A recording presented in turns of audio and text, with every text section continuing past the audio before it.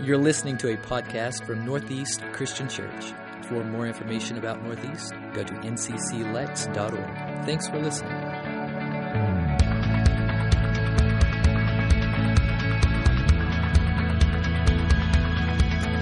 Well, as Steve mentioned, we're continuing the series we launched last week called No Perfect People. And we discussed that no matter how far from God you are or how unworthy you may feel compared to the people around you, you still matter to Him. The problem is similar for all of us. Every single one of us have the same problem. It's sin. Paul says to the church in Rome, "For all have sinned and fall short of the glory of God. Therefore, there are no perfect people," which means we all need a Savior. That being true, there still are people who are very self-confident in how righteous they live their lives. You and I know some of those people. In fact, you and I might be some of those people. They work very hard at keeping all the directives in Scripture, and that's awesome because the Bible outlines the life we should live in order to have deep purpose and deep meaning and deep contentment. But these people, they have this tendency to go a step too far. And they begin to believe that they somehow personally are the reason why they're righteous, based upon their behavior. They forget that they're not perfect and that they need a Savior. True righteousness comes only through Jesus Christ and the sacrifice that He made on the cross.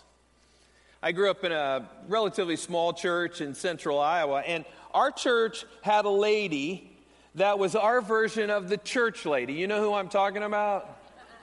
Some of you are familiar with that character that Dana Carvey made famous on SNL. She was known for her condescending spiritual superiority. And our church lady, she was a lot the same way. She gave the impression that she had it all together spiritually.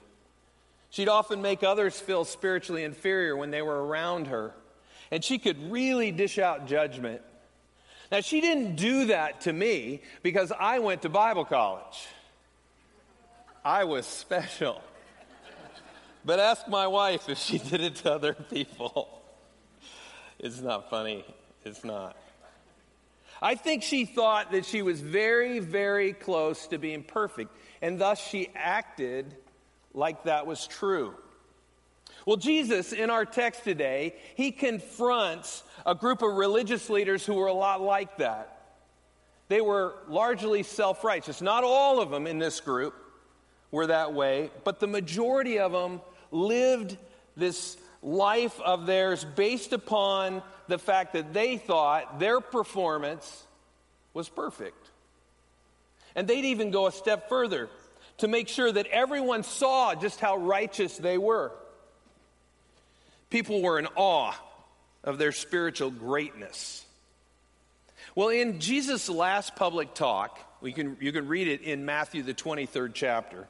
He gave a scathing denunciation of these self-righteous religious leaders who paraded around in their regal robes with their heads held high, giving the appearance of their holiness. And some of the regular folks in that day were really shocked at what Jesus said because they considered the scribes and the Pharisees to be very righteous. But Jesus exposes their fraud. In fact, 7 times in this talk in Matthew, the 23rd chapter, Jesus gives the same warning. He says, "Woe to you, teachers of the law and Pharisees, you hypocrites." 7 times. Anytime somebody says something in Scripture on a multiple number of times, they're doing it for emphasis. Jesus is making a very, very strong point here. It doesn't sound like gentle Jesus, meek and mild here, does it? No, He looked into the faces of these men who made their living allegedly serving God, and He exposes their hypocrisy. Why was it that Jesus got so fired up about this? Well, He despises self-righteousness, and He saw it in them because, verse 3 says, they say things and do not do them. And then when they actually did do something that was meaningful, verse 5 says they did all their deeds to be noticed by man. In other words, they publicly talked the talk, but they privately didn't walk the walk. Might be getting close to some of us now. They appeared spiritually strong, but deep down they were actually carnal. They were sinful, and they lacked spiritual power. They sounded righteous, but they were actually devoid of any spiritual substance. There was very little fruit in their lives. Here's why this matters today. If you and I are completely honest with ourselves, we would have to own up to varying degrees of hypocrisy as well. Only Jesus lived a perfect life. Only Jesus lived perfect when it comes to righteousness. He was full of integrity, and he was free of hypocrisy. It's easy in a moment like this to think about someone who you think is hypocritical, right? I want you to kind of dial that back this morning. And I'd like you to look inwardly and to see if any of this applies to you. We all know somebody who's hypocritical, all right? You know me, I'm a hypocrite. I stand up here like I have it all together, and I don't. Please don't ask anyone that knows me closely. The truth is, Jesus is the only one that had it all together. So, he would naturally be our model. And that's what we want to look at. All of us have the capacity to be a hypocrite. All of us. So let's look internally. Now, one of the key points that we have this morning is this. Hypocrisy needs to be exposed. And now again, we're not talking about other people's lives right now. We're just talking about our own lives. So I want to challenge you to look internally, and if there is hypocrisy in your own life, I want you to make note of that, because we need to address it. Now, the Greek word that Jesus uses to describe the scribes and the Pharisees is hypokrites. It's a Greek word, and you can see where we get the word hypocrite from. This term actually was a term that they used in the theater. You see, the theater was one of those centers of Greek culture during Jesus' time. Hypokrites is the picture of a Greek actor who is playing multiple roles during a certain play. He disguises these different roles using a series of masks, which he would change each time he went off the stage.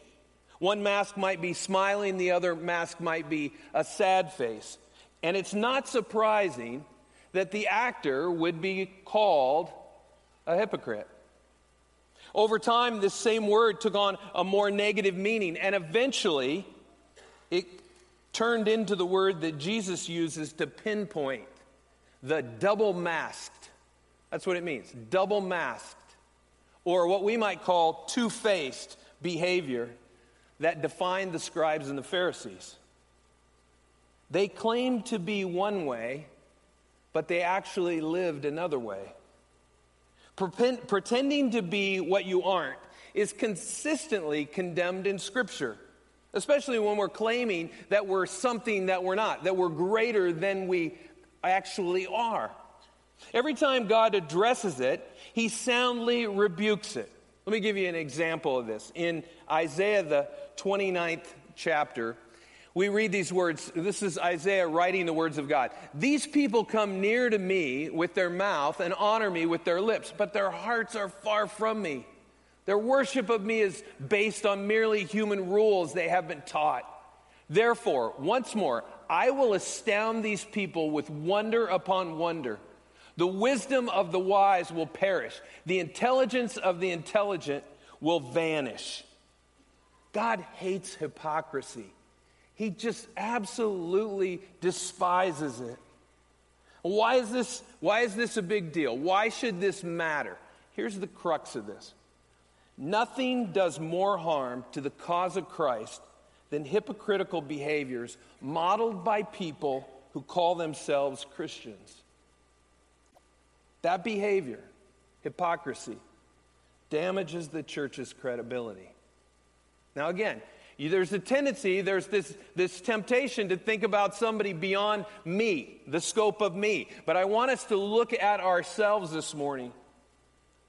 Paul gives an example here that he wrote to the church in Rome. It's a simple verse. He says, let love be without hypocrisy. Romans 12:9.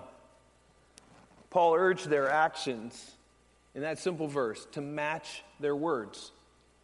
His point was simple. Make sure that your love is authentic. Don't be a phony. Mean what you say. Say what you mean. All the while, be sure your life matches up with what you say you believe. And if it doesn't, it's okay to admit it. I mean, you don't have to stand on a stage like this and announce it, but admit it, especially admit it to yourself. Admit that you made a mistake. Hypocrisy occurs when we mask sin. We hide our sin. We oftentimes do it behind a stack of religious words or religious actions. That's what we call being an imposter. Listen to what Jesus has to say to you this morning about hypocrisy. And allow him to have his way in how you and I conduct ourselves each and every day. Now, here's Jesus' take. We find it in Matthew, the 6th chapter. So if you have a Bible or you want to turn your phone or your tablet and follow along, in Matthew, the 6th chapter, during the Sermon on the Mount, Jesus challenges his followers to live a life of authenticity. And he punctuates his calls to genuine holiness with a bold encouragement to be authentic, to be real. Listen to what he says in verse 1. Be careful not to practice your righteousness in front of others to be seen by them. If you do, you will have no reward from your Father in heaven. He's talking here about inauthentic performance. If your life, you perceive it as being a performance that other people see, you're headed in the wrong direction from the very start. You and I, we're to perform for an audience of one. That's for the King of Kings and the Lord of Lords. Now, we want to be an encouragement. We want to disciple and mentor people around us. But we're not performing for them. Because the truth is, you're not going to set a great example all the time. They need to know that. Jesus gets very practical in this sermon. He says that there are basically, he addresses the basic three ways that people practiced righteousness. There are three basic ways that every Jew practiced righteousness. One was giving to the poor, the second was praying, and the third was fasting. Now, Jesus never disputes these three disciplines, not at all. In fact, you get the sense he's affirming these. But his concern was that these deeds of righteousness that people would practice had become public forums for hypocritical conduct by the religious leaders of his day. They hid evil motives behind godly-looking masks.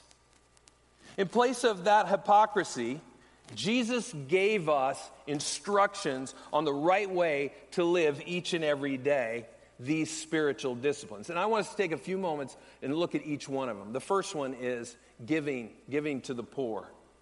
Jesus deals with the issue of giving. And he's going to look at how they've taken this practical practice of righteousness and hijacked it to make it hypocritical. Look at verse 2. This is where he starts. He says, so when you give to the needy, do not announce it with trumpets, as the hypocrites do in the synagogues and on the streets, to be honored by others. Truly, I tell you, they have received their reward in full. Today, Jesus might say it in a different way. He might say, don't expect a brass plate to be mounted on the outside of a building that you gave a chunk of money to in order to house the homeless. Or don't expect that your name is going to be somehow in the headlines because you gave a bunch of resources to a feeding program for those who are less fortunate. Don't give to make yourself look good. Jesus actually offers a better way. Look what he says in verses 3 and 4. He says, but when you give to the needy, do not let your left hand know what your right hand is doing, so that your giving may be in secret. Then your Father, who sees what is done in secret, will reward you. Give generously, give gladly, give sacrificially, but keep it to yourself, he says. Your gift is nobody's business but yours and God's, period. But if you let someone else know, Jesus clues us in here, then you immediately have your total reward. You forfeit the opportunity to receive anything greater from the Lord than when you arrive in heaven. God always notices, and he always rewards faithful, sacrificial giving. But when you insist on announcing it in a self-righteous way, then that's all the reward that there is. There's a promise that kind of summarizes this in Hebrews 6. It's verse 10. It says this, God is not unjust. He will not forget your work and the love you have shown him as you have helped his people and continue to help them. That's a promise you can trust. God's not going to forget. You don't have to keep track of this stuff. God keeps track of it. So, if you're seated in here this morning and you realize that you're part of this fellowship on a regular basis, one of the things that's true is that you are surrounded by many faithful believers who have given and given and given and never let anyone know about it. In fact, you might be one of those people. And just from my heart to yours, we are very grateful for that. Especially during the summer months. We are very, very grateful for your faithfulness. Each Sunday, you rub shoulders with some of the great givers of our day. And you'll never know about it. You'll never know that. Because they don't say anything. But God knows it, and he never forgets it. So don't lose sight of that. Well, the way that they practice righteousness, there was a second way that they practice righteousness, and it got hijacked by the hypocrites, is through prayer. Through prayer. Look what he says in verse 6. Verse 6 says, and when you pray, do not be like the hypocrites, for they love to pray standing in the synagogues and on the street corners to be seen by others. Truly, I tell you, they have received their reward in full. Chuck Swindoll, in his book, Tough Stuff, writes that in Jesus' day, prayer had degenerated significantly. In fact, he gives a list of 5 things that had happened to prayer. And I thought it was kind of insightful because this degeneration of prayer made it a lot easier for people to use prayer as a means to draw attention to themselves. Listen to what Swindoll says about how prayer had degenerated. First of all, he said, prayer had become a formal exercise rather than a free expression.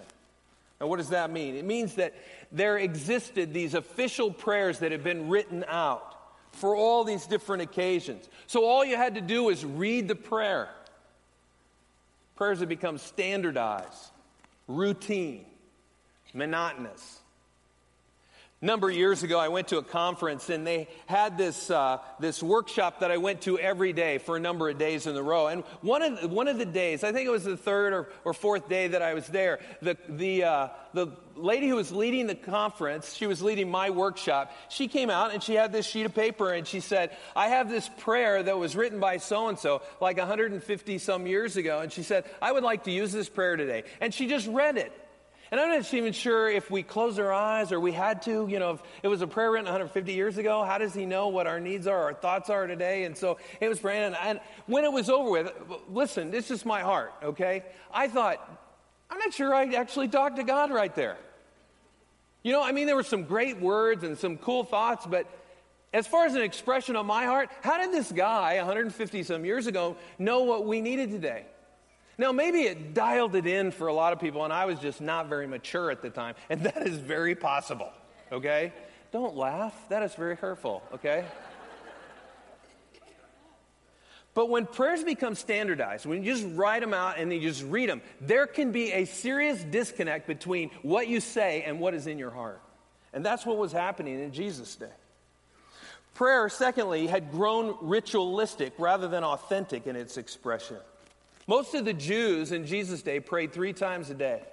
The Pharisees had put into practice some rigid routines of prescribed places and set times for prayer to happen. There was very little spontaneity or spirit-initiated prayer. Thirdly, prayers were long and wordy. The more eloquent and flowery, the better. Fourth, prayers were filled with repetitions of meaningless cliches. They sounded good, but they just lacked meaning. And then number 5, praying became a cause for pride rather than an opportunity to express humble faith in God.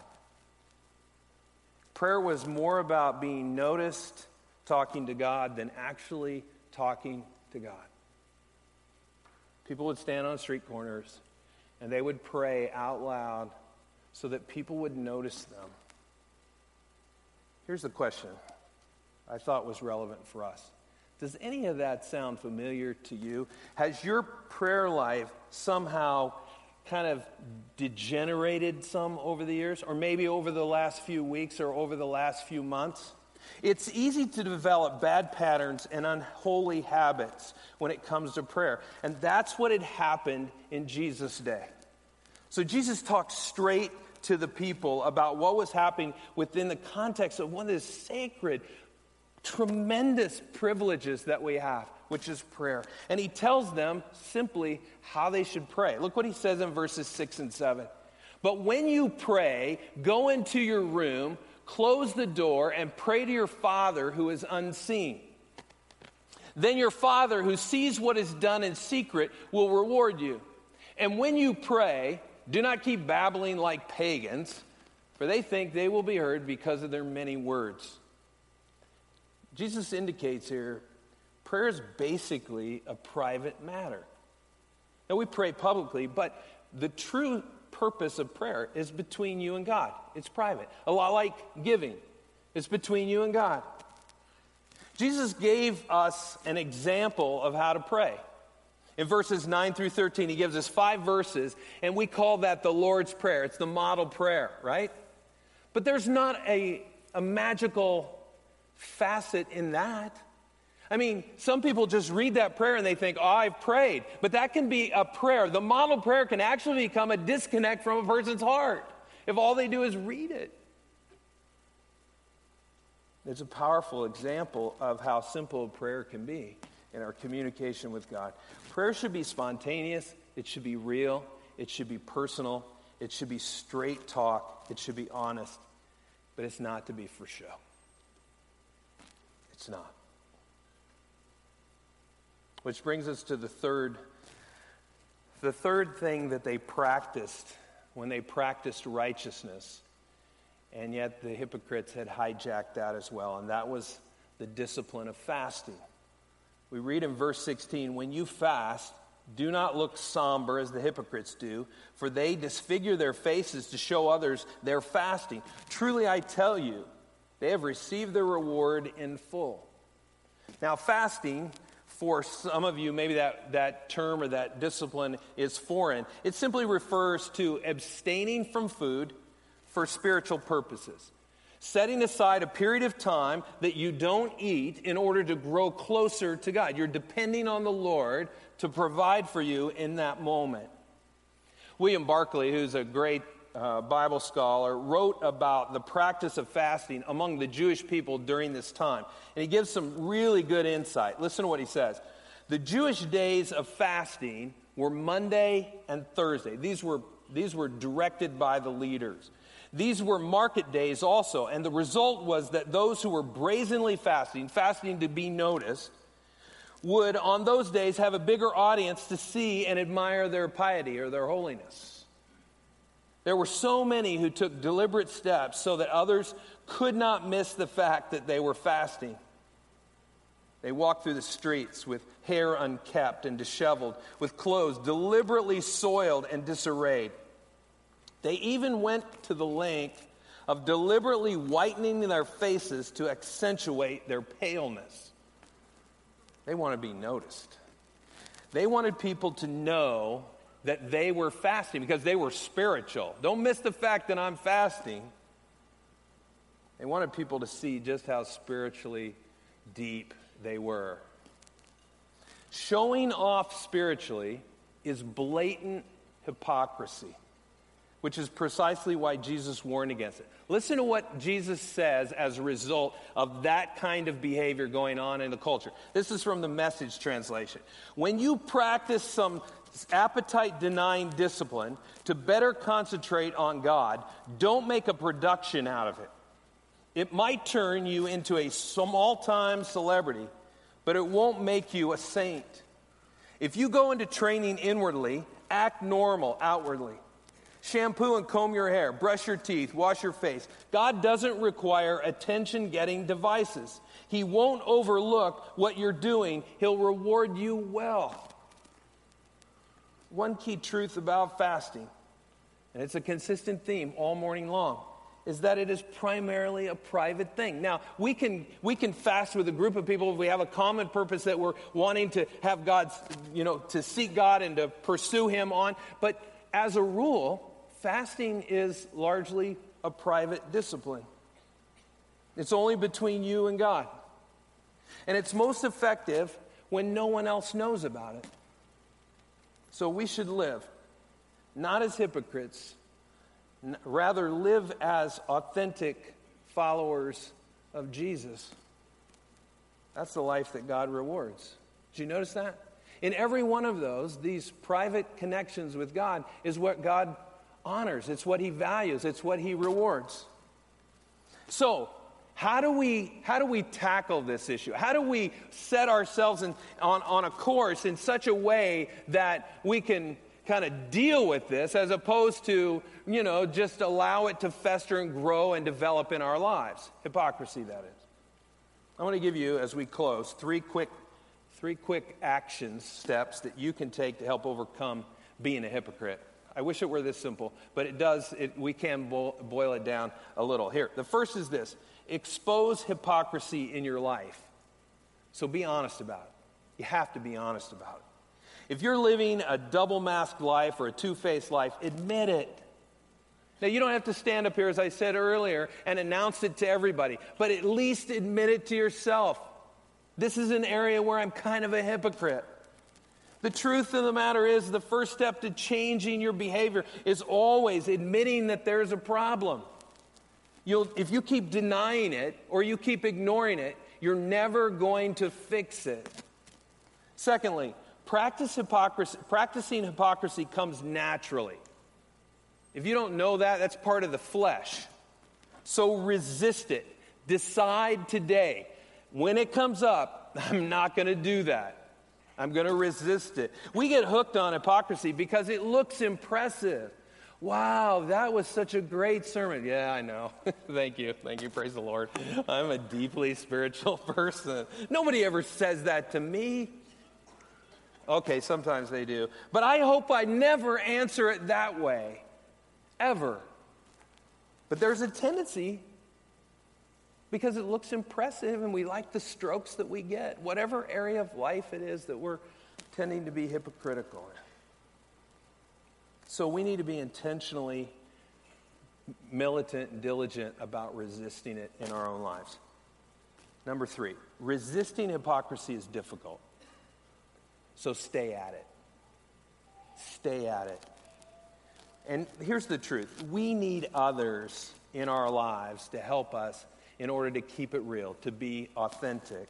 We need people who have been given permission to speak truth into our lives. People who we know love us and desire to see us grow, and they have the very best of results in mind for us. Not somebody who's going to tear into us to prove they're more spiritual than we are. One of the best places for that to germinate, to grow, is in the context of biblical community. That's why we have all these classes, life groups, discipleship groups, Bible studies all around here. There are all these different formats for different schedules and different people at different seasons of life. And we need people in those contexts to encourage us in order to drop the masks that we hide behind, that we sometimes pretend that that's who we are when we know deeply that's not who we are. Winning any personal battle has to start by admitting that there's a problem. So admit it. Listen, the truth is, everybody in here is a hypocrite at some point or another, right? Somewhere, someplace, sometime. So if you're faking it spiritually, or you're putting on some kind of Christian show, and you know that on the inside you're really a mess, you're just trying to mask over all that, it's time to stop the charade. Just stop it today. That'll only happen when you give the Holy Spirit an opportunity to work. And when you do, He will begin the process of delivering you and putting you on a path toward genuine freedom from hypocrisy. It's not easy. It's not. I wish I could tell you that it was. I still find myself, after walking with God for over 40-some years of my life, that there aren't times that I still kind of like the strokes that come from being important. Somebody thinking that I'm a big deal. The truth is, I'm just like you. Overcoming hypocrisy's destructive power begins when we're completely honest. So will you let the Holy Spirit help you with this? Not just to reveal where the hypocrisy exists in your life, but also to help you to live this authentic, Christ-like life. My hope is that this place would be known in this community as a place where people are authentic, where we're real. And the only way we can do that, the only way we'll ever pull that off, is if we are. So we have to slay hypocrisy. God has a purpose for your life. And one of the ways it gets derailed is through this whole cancer of hypocrisy. Let's trust Him today to reveal that in our lives and do something about it so that we can be real like Jesus. Let's pray. Lord, I thank you for the reminder this morning that your word speaks volumes about how we can take things that were meant for good and we can use them in a way that they become a way that kind of spotlights our self-promotion or our self-righteousness. And Lord, we just come to you and ask for your forgiveness. Every one of us are guilty of this in one way or another. And the only hope that we have is through a Savior, Jesus Christ. Lord, expose the hypocrisy in our lives. Help us to see it clearly so that we can do something about it. Holy Spirit, help us to be honest and to resist it and to stay consistent, to be authentic to the best of our battle in this life with the flesh. Lord, I know that there are some here today that never recognize the fact that there's sin in their lives or that they need a Savior, and every one of us need that. I pray today would be the day they would take that step, that they would embrace you for forgiveness and hope and realize that it's not about other people's hypocrisy, it's about their own, and that you will wash that sin away. You will cleanse them and make them white as snow because of what Jesus did on the cross. I pray, God, that today would be the day that they would take that most important step. God, help us to be a place that is known for its authenticity, and that we not take pride in that, but we would find great satisfaction in knowing that we're striving to live like Jesus did. And by your Spirit, we will find that that is possible. On our own accord, probably not. So help us to be that kind of church, Lord. We pray in Jesus' name. Amen. We're going to sing, and during this time, if you have a need, you want to talk to somebody about taking that most important step of accepting Jesus, I'm going to be right down front. I'd love to talk to you about that. Let's stand together. Let's worship Him. Come if you have a need.